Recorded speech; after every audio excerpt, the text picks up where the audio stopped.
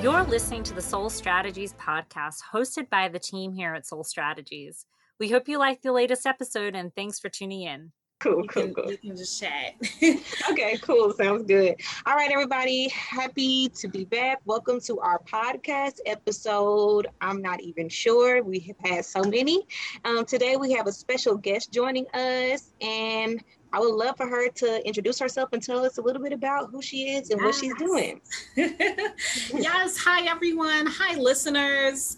My name is Melinda Rasco. I am an anti-oppression activist, pro-Black community organizer, everything Black, Indigenous, and people of color. That is what I'm about, elevating our communities and really doing the work to elevate Black, Indigenous, and women of color inside of running for office. And when I talk about Black, Indigenous, and women of color, that definitely includes transgender and non-binary women. Definitely do not want to exclude my sisters. So I do want to make that explicitly clear that when I'm speaking about women, they're included as well. Doing a lot of work on the ground right now. Can't forget to mention that I'm a vegan. I'm also vegan. Okay, I'm very proud of that. Yes. Animal rights activist and organizer. So I do a lot in my day to day. Right now, I'm working on a mayoral campaign. Really excited about that in New York City. The goal is to get my candidate to the win and to really increase the number of women that we have serving in our electorate, particularly, like I said, Black, Indigenous, and women of color, and making sure that we have a space and our voices are heard, because we know that when we even out that playing field in terms of our electorate, we really get things done. So I'm looking forward to it. I'm excited. Thank you for having me. No, we're happy to have you. This is going to be a really good conversation. It is. Okay. I decided that I'm actually going to turn on my camera because. Okay. Yeah. So I'm going to do that right now. So then I will turn on my camera too. Oh, yes. Okay. I just threw on my wig. So excuse me, everybody. Okay. I have on a hat and. This is what like campaign life like literally looks like. I rushed home for this. So don't be scared. Don't be traumatized, but I'm here. I'm here. Welcome.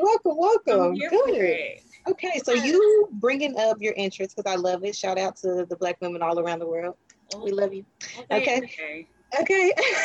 So this brings me to like one of my first questions. So in this, because we're in a very interesting political climate, right? We've seen like a really big spark in like white supremacy, white nationalism, and just a lot of erasure going on Black and Indigenous and minority voices, women. We got people in Congress, like a few of them in the squad representing us, but where do you see Black women and other women of color fitting into this new climate? Like, do you see it being more difficult for them to get elected and right going on? Right. So I just want to highlight the fact that we're seeing more of an influx of women saying, look, listen, I'm gonna run. Whether or not I win, the fact that I'm in the race, I have the opportunity to transform the conversation to issues that matter to us. So you weren't hearing at one point in time candidates speaking about Black maternal health. You weren't hearing about issues that really matter and impact, again, Black, Indigenous, and women of color. You also weren't hearing candidates speaking openly about the plight of Black transgender women. Again, they're often left out of the conversation. That's very true. Right.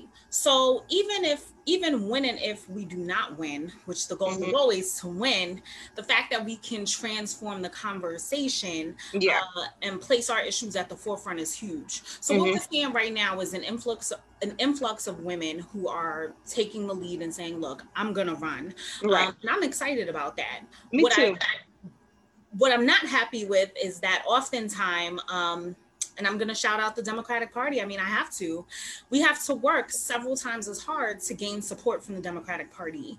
And that makes it more of a challenge for us, even when we're running against a GOP Republican, right? We have to really prove ourselves before we get that backing. And I kind of feel like that makes it all the more harder for us to run, win, and lead. So what I would like to see is definitely more women taking the lead, but the Democratic Party getting behind us when we do run. Because there's this questioning of viability and electability, and pretty much relegated to us, Black, Indigenous, and women of color. And I'm just sort of saying to myself, whereas to a white man is automatically granted that, we're not.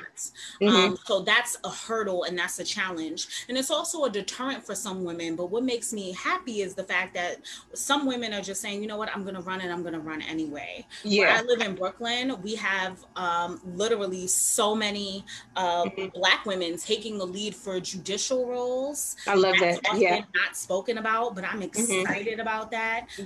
Again, we have an Afro-Latina mayor who's running, or a prospective mayor who's running. We have a Black woman who's running. I mean, we're changing the landscape, and I'm proud to see that so many of us are just taking the lead. Just saying, you know what, I'm going to run and I'm going to run anyway. And there's coalitions of support behind us when we do run. So I'm excited about that.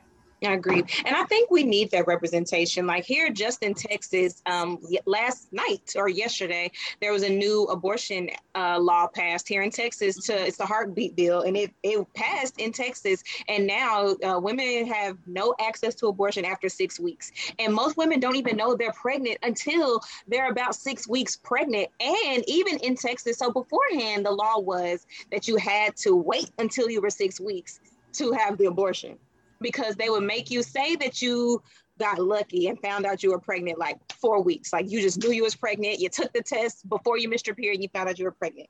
Even to schedule an abortion, they would make you go. And then they told you can't have the abortion until the baby can be seen on the sonogram, which takes about 6 weeks. So, and then they make you wait another 24 hours and then you can have the abortion. Now you can't even have the abortion after 6 weeks. So it pretty much completely eliminates women's access to abortion health. They have zero access to it now. And if you see the picture of the people who were smiling and grinning and voting that act into law, it was our white male.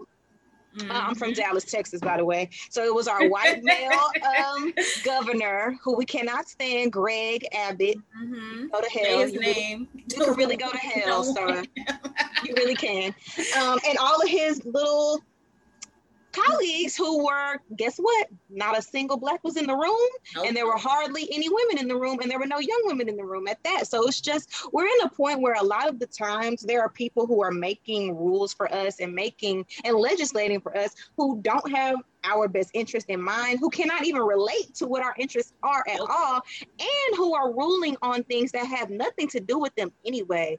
So I think it's really important that we continue to elect more women, more young women, more minority women, because we need those voices. Like seeing that picture of everybody in that picture, I kid you not, was over 70 years old. See what I mean? They're not even of childbearing age. I mean, not that I'm ageist, I'm definitely not, but I'm just saying, how is this affecting you? That's what I'm saying. So we're to the point where in a lot of places like Texas, where there's a lot of young progressive women like me, there's a big minority population in Texas, a lot of Hispanics in Texas, a lot of Black people in Texas, and even a lot of just progressive people who have different ideas, who are being legislated against by people who don't represent them. And I think it's important that we continue to elect people who can speak for us, not over us, which is basically what's happened now. Exactly. And that's what we have. A lot of people who are making decisions on our behalf who are not directly impacted by these decisions. So they're making that decision. And then also we have individuals who are making decisions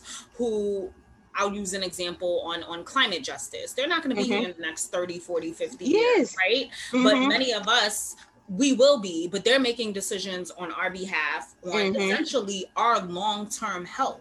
These are issues for me. So I'm saying we need to shift the paradigm. We need more younger, more Black people, more Black women, specifically Indigenous women, Latina women, Asian women. I want all of us to have a seat at the table, because right now we don't. Yeah. I think you and I were conversing. We have no Black women serving in the Senate. Thankfully, Val Demings just announced that she's going to run, but that's not a guarantee. I mean, we're going to do everything that we can to support her. And Nina Turner's running too, praise the Lord. Yeah. So we have women who are running, and I'm excited about that. But the fact that that's not looked at as a national emergency to where people are talking about it, I want to see people in the streets for that. If you want to storm the Capitol, even though I don't condone storming the Capitol, that might be a reason to do so, right? Like, we have no Black women in the Senate. So I mean, that's huge. And these are things that I'm focused on inside of politics and policy, and really elevating women. And it's not just getting us into office, it's also sustaining us there too. Right. Because we could just as easily lose our seats, because every 2 to 4, depending on if you're running for Senate, 6 years, there's a new election. And let me just say this, there are certain parties like the GOP who's always strategizing, always fundraising. And we need more of that in our party. I feel like on the mass scale, the Democratic Party, there's no real agenda, you know, or to be fair, there's an agenda. It's a corporate agenda.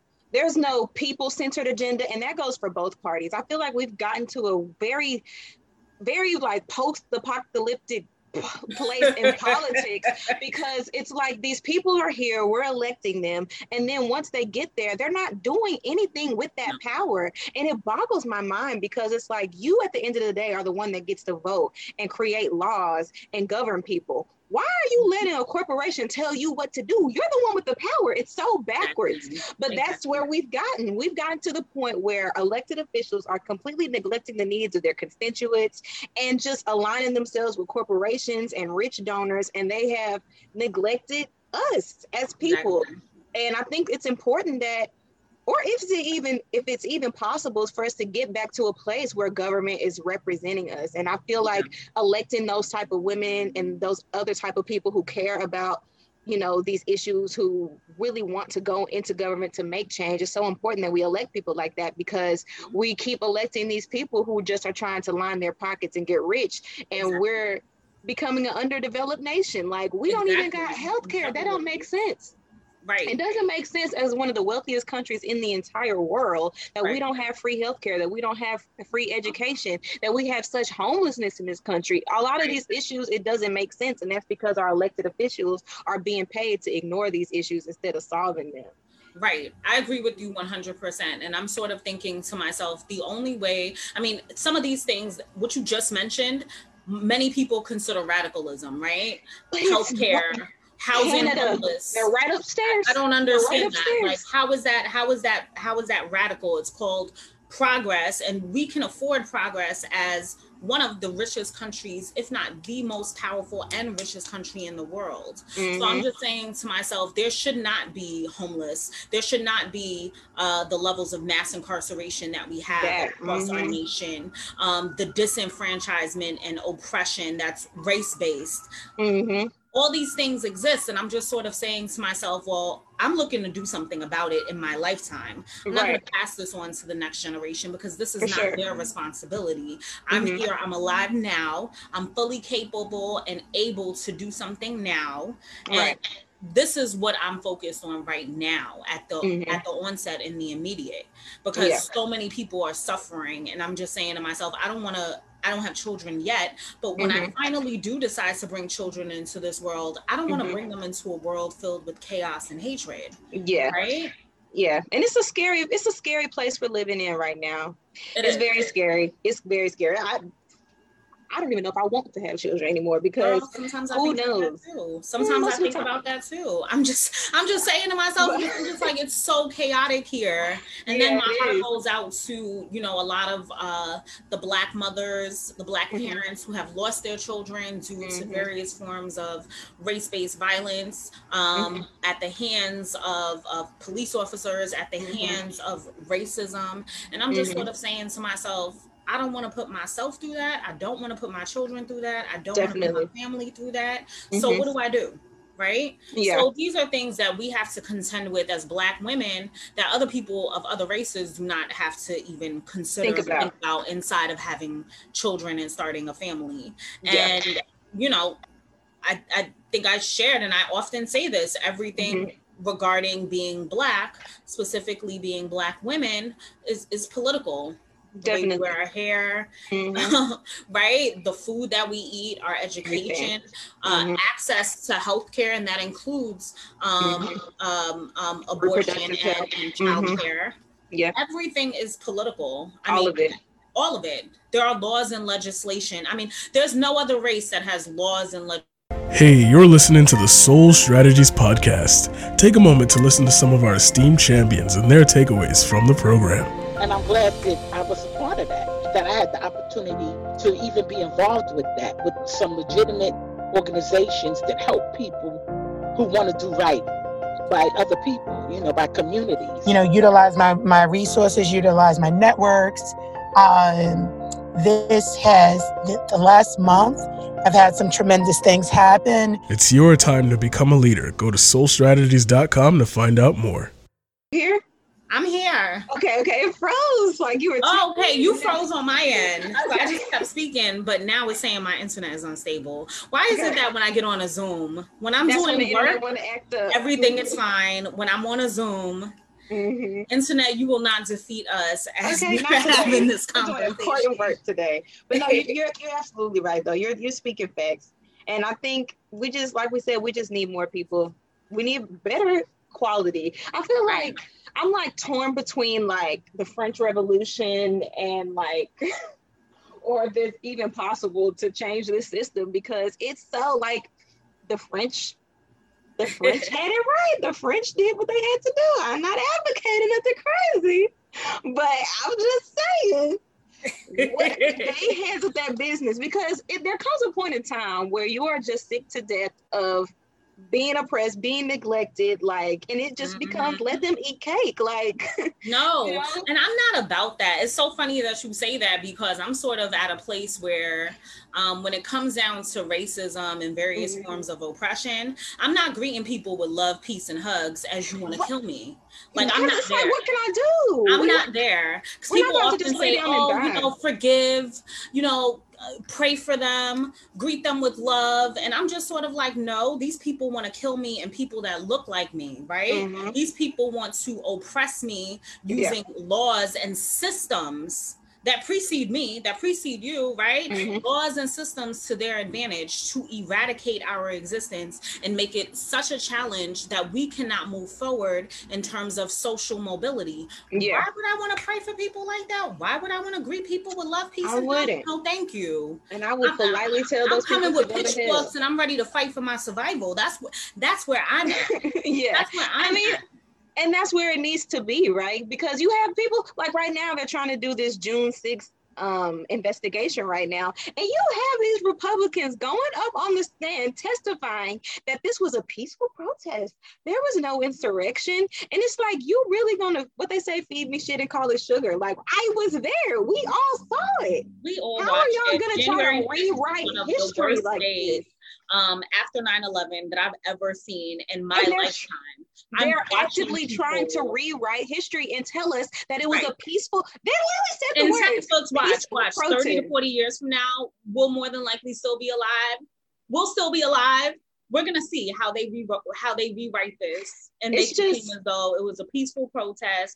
People advocating. They're gonna make it seem as though they were advocating for an election that was rigged. When in fact that was not the case. Absolutely not. And I'm not going to let them write history in terms of that way. My thing is this, the way America was sort of founded. I just think back when I was in grade school, and I'm just sort of thinking about how we needed to water down, or how history was so watered down. And I'm just saying, if it's so uncomfortable for us to teach our kids the real facts of history, that goes to show that there were people who were really oppressed. You don't want to talk about slavery in terms of thievery and rape, right? We don't speak about that, right? That's not what we're taught. there are different forms of oppression that has led this country from where it was to where it is today. And I'm just sort of saying to myself, if we have to water it down so much to the point that it's inappropriate, quote unquote, inappropriate to educate our children on the truth, then that just goes to show that this country is. It needs a makeover. Exactly. Not even just a makeover. This country needs to be it's a hard fought battle, right? And that's what gets me like discouraged sometimes, but I understand how important the work is, and we still have to work to get these people. The only way it's going to change is to get these people in these positions of power, these people who have the same values, these people that have the real passion and tenacity to fight for this change. That's the only way it's really going to change. But there are so many people that have to be removed, and that's why, you know, working where I work, that's our job, is to like get progressives elected in all of these seats so that we can flip them, because it's a lot of people that just simply have to go. Yes, they gotta go. That's what Soul Strategies does, right? For sure. We want to replace these incumbents, these hard seats, these seats that have been held by the GOP for years and years and years. It's gonna take a step-by-step remodeling of sorts, swapping out some people and inserting other people, because that's really all we can do at this point, unless we're gonna burn it to the ground and start all over, child. But in addition to obviously removing those who are definitely ineffective and who are not working toward moving us towards steps of progress, in addition to that, we have to make sure that that we're not swapping in one bad apple for another. Apple, right? I'm always focused on electing progressive, forward-thinking, more so Democrats who align with my values. So making sure that I'm contributing money to their campaign. I'm not the wealthiest person, but what I can afford, I'm donating to their campaign. That $20 here and there helps. I'm phone banking. When I can text bank, I'm text banking. Car writing. If I need to go to that respective state and literally help knock on doors, knowing that I'm making a difference, that is what I'm willing to do, because it's that serious. Because as a Black person, my livelihood is always on the ballot, no matter which state it is. So I don't get the luxury to sit back, again, hope, wishing, and not be politically aware and not and change. Because that's not how it's going to happen. So when people ask, oh, why are you so concerned with what's going on in Texas or in California or in Florida when you live in New York? These are the reasons why. Because we have legislators who can enact and create laws, who can write, enact, and create laws, and they can pass legislation down to other states, sort of like what we did in Georgia with the voter suppression laws. Now other states are looking to emulate that. So same with Alabama with the reproductive rights laws. That was in Alabama first, and that sprinkled its way to Texas. So it's a trickle down effect, and it spreads its way out. It just doesn't. It's not relegated to one state. Because other states say to themselves, okay, if it worked in Texas, then let's try it in Florida. If it worked in Texas and Florida, let's try it here. Let's try it there. And then before you know it, we have a nation of even more oppression. So the progress that we were able to make with little progress is hindered. And I think that's what's bothering me the most right now. Like, even just seeing how that bill passed and all these other bills, it's like people want us to go backwards in time so bad. Like, why are you so scared of progress? Like, there's nothing wrong with changing for the better, and we have so many people, because, and the hard truth of the matter is, the past was great for them. They had more rights. They were able to do more. They had more dominance over the rest of us. And they missed the 1960s real bad. And they do. They wake up every morning and wanted to click their heels together like Dorothy and go back to 1958. That's what they want. And they're slowly trying to do that legislatively. So I think that's one of the most discouraging things for me that's going on right now in politics. It's like, we made all these progress. We went through 2 waves of the women's rights movement. We got so far ahead for people just to go backwards and repeal everything that we've done. It's like, what's the point of that? Just let it be. We've done this already. We fought for it. Just leave it alone. The point of that is it's going to always be about preserving levels of white supremacy. So I understand it. So here's what happens. So let's just say this is white people, right? Can you see my hand? Mm-hmm. Right? And this is Black and brown people here. Mm-hmm. As long as there's this gap in the middle between where my two hands are, that's great, right? Let's maintain that gap in the middle. But as Black and brown people slowly want to inch up, mm-hmm. and if white people aren't moving up and they're mm-hmm. staying stagnant, then it's sort of like, whoa.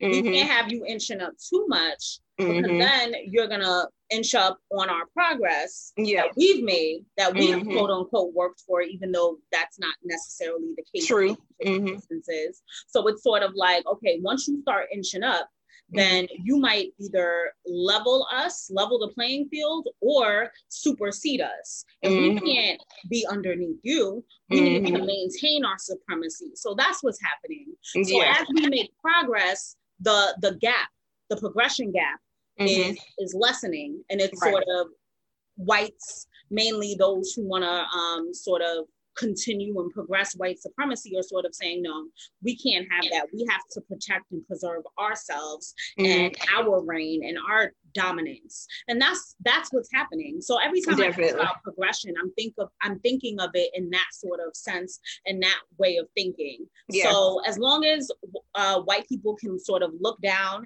and that mm-hmm. gap is so significant to the point mm-hmm. that even if we do move up, meaning Black and brown people, it's sort of like, okay, as long as I can continue to look down on you and look so far down to the point that you're not inching up on my progress, you can I'm cool. Mm-hmm.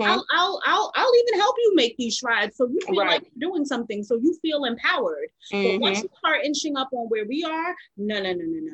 Yeah, we can't have that. So that's one of the ways that I look at white supremacy, and that's what's happening. And that's 100%. When people say, oh, we've made so much progress, I'm saying, yeah, we've made a little bit too much progress. And that's why you have voter suppression laws that happened in Georgia, because Stacey Abrams and several other primarily Black women were able to mm-hmm. come in and say, look, listen, this election was stolen from us in 2018. Mm-hmm. But we're going to work our behinds off to make sure that in 2020, a Democrat wins the presidency. I'm coming to the presidency.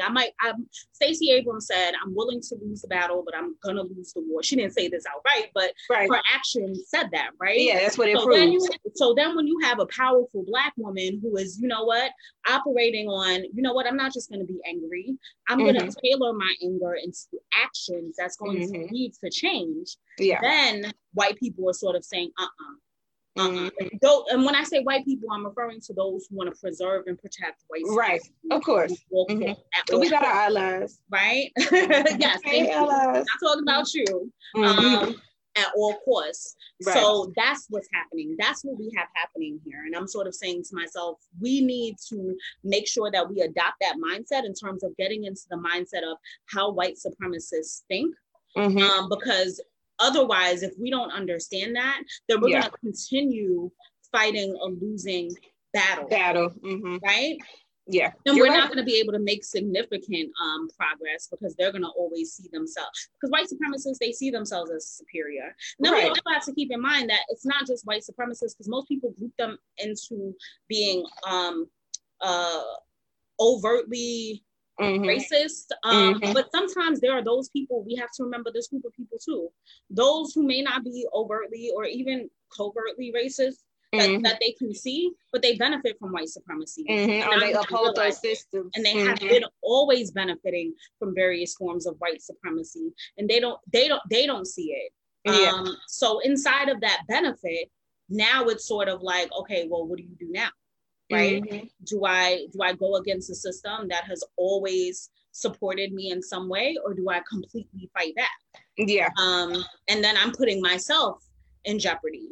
So mm-hmm. now we're having a sort of culture shift and culture between those who are saying, you know what, because you have those few who are just saying, you know what, I'm willing to put my supremacy on the line. I acknowledge the fact that I'm either white or white passing, mm-hmm. because colorism plays a role in terms of, you have a lot Let's talk about that, girl. We can do a whole episode on that. I mean, we could do, you've done an episode? I'm saying we could do an entire episode. I mean, I would take part in that. I mean, colorism is a big thing too. It's a super big thing. White passing, Black and brown people who sort of benefit from their proximity to mm-hmm. whiteness. Definitely. Yeah. And there's a level of advantages that you gain in a capitalistic race-based society that we have right now. Yeah. The closer you are to whiteness, the closer your proximity is to whiteness, the greater better off you are. upward mobility you have socially, economically, and every aspect in between. Now, looking at women like us, I mean, we don't have proximity to whiteness. Just looking at us, that does not exist. It's not a thing. That's chocolate. Colorism is definitely an issue in and of itself, and it plays its role in politics every day. It does. Yeah.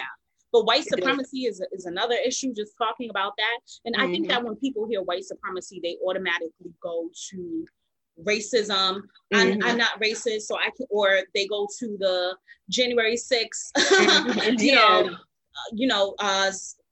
storm of the Capitol, and I get that.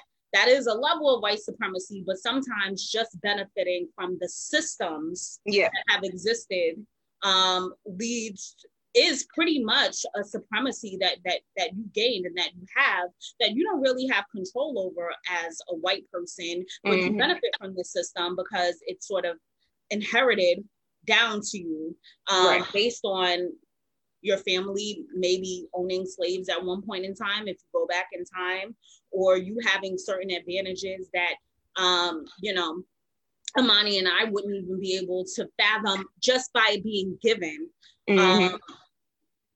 Those things don't exist. Yeah, you're right. You're absolutely right. I feel like I said a lot. I'm so sorry. No, you did, but you didn't say nothing wrong. I didn't hear a single lie. I didn't hear one lie.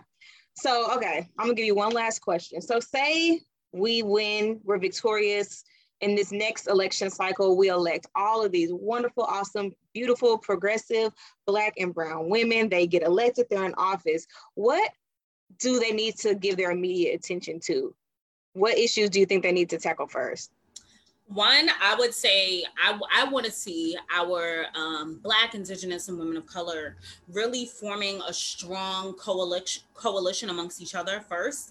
Obviously, it's important to tackle the issues, but if we don't have a strong foundation amongst ourselves, then winning is great, but you're not really winning if you're divided. Right. So there needs to be that coalition amongst ourselves saying, look, listen, we're forming a collective sisterhood and we're going to support each other. And inside of supporting each other, we know that at some point in time, we're going to eventually step down or, for whatever reason, the circle of life takes its course. We need to make sure that we have a pipeline of women who are able to take our place. So that's step one, forming a coalition, a real impermeable coalition amongst each other, creating a pipeline, and then addressing some of the most pressing issues that have not been tackled, impacting our women, such as healthcare, economic inequality, jobs, COVID-19, and really work to sort of mend these issues so that then we can, as women nationally, make significant progress. And that's honestly what I would want to see. I think that's one of the things that's most important, because I noticed that as women of color, when we work together, united, and I know that it just sounds so cliche, but it's so true. We are a powerful force and we win. Amen. We win, period. So we need to keep with that. I definitely agree. I agree. Well, thank you so much for joining me today. I'm walking away energized. Thank you for having me. I'm so grateful. This was a fun conversation. After a long day, I still have another 6 Zooms, but I'm just God, girl. Back to back. But it's okay. I got 2 more. So this was good. I'm gonna be on until about 10, 11. But this. Oh my God. Good. Well, thank you so much for joining us, and hopefully you can come back on again and we can talk. Please invite me. Yes, I will. This was fun. Sure. Thank you, viewers. Sure. You can connect with me on Twitter at Melinda2K7. Love you, girl. Thank you. You're welcome. Bye. Have a good one.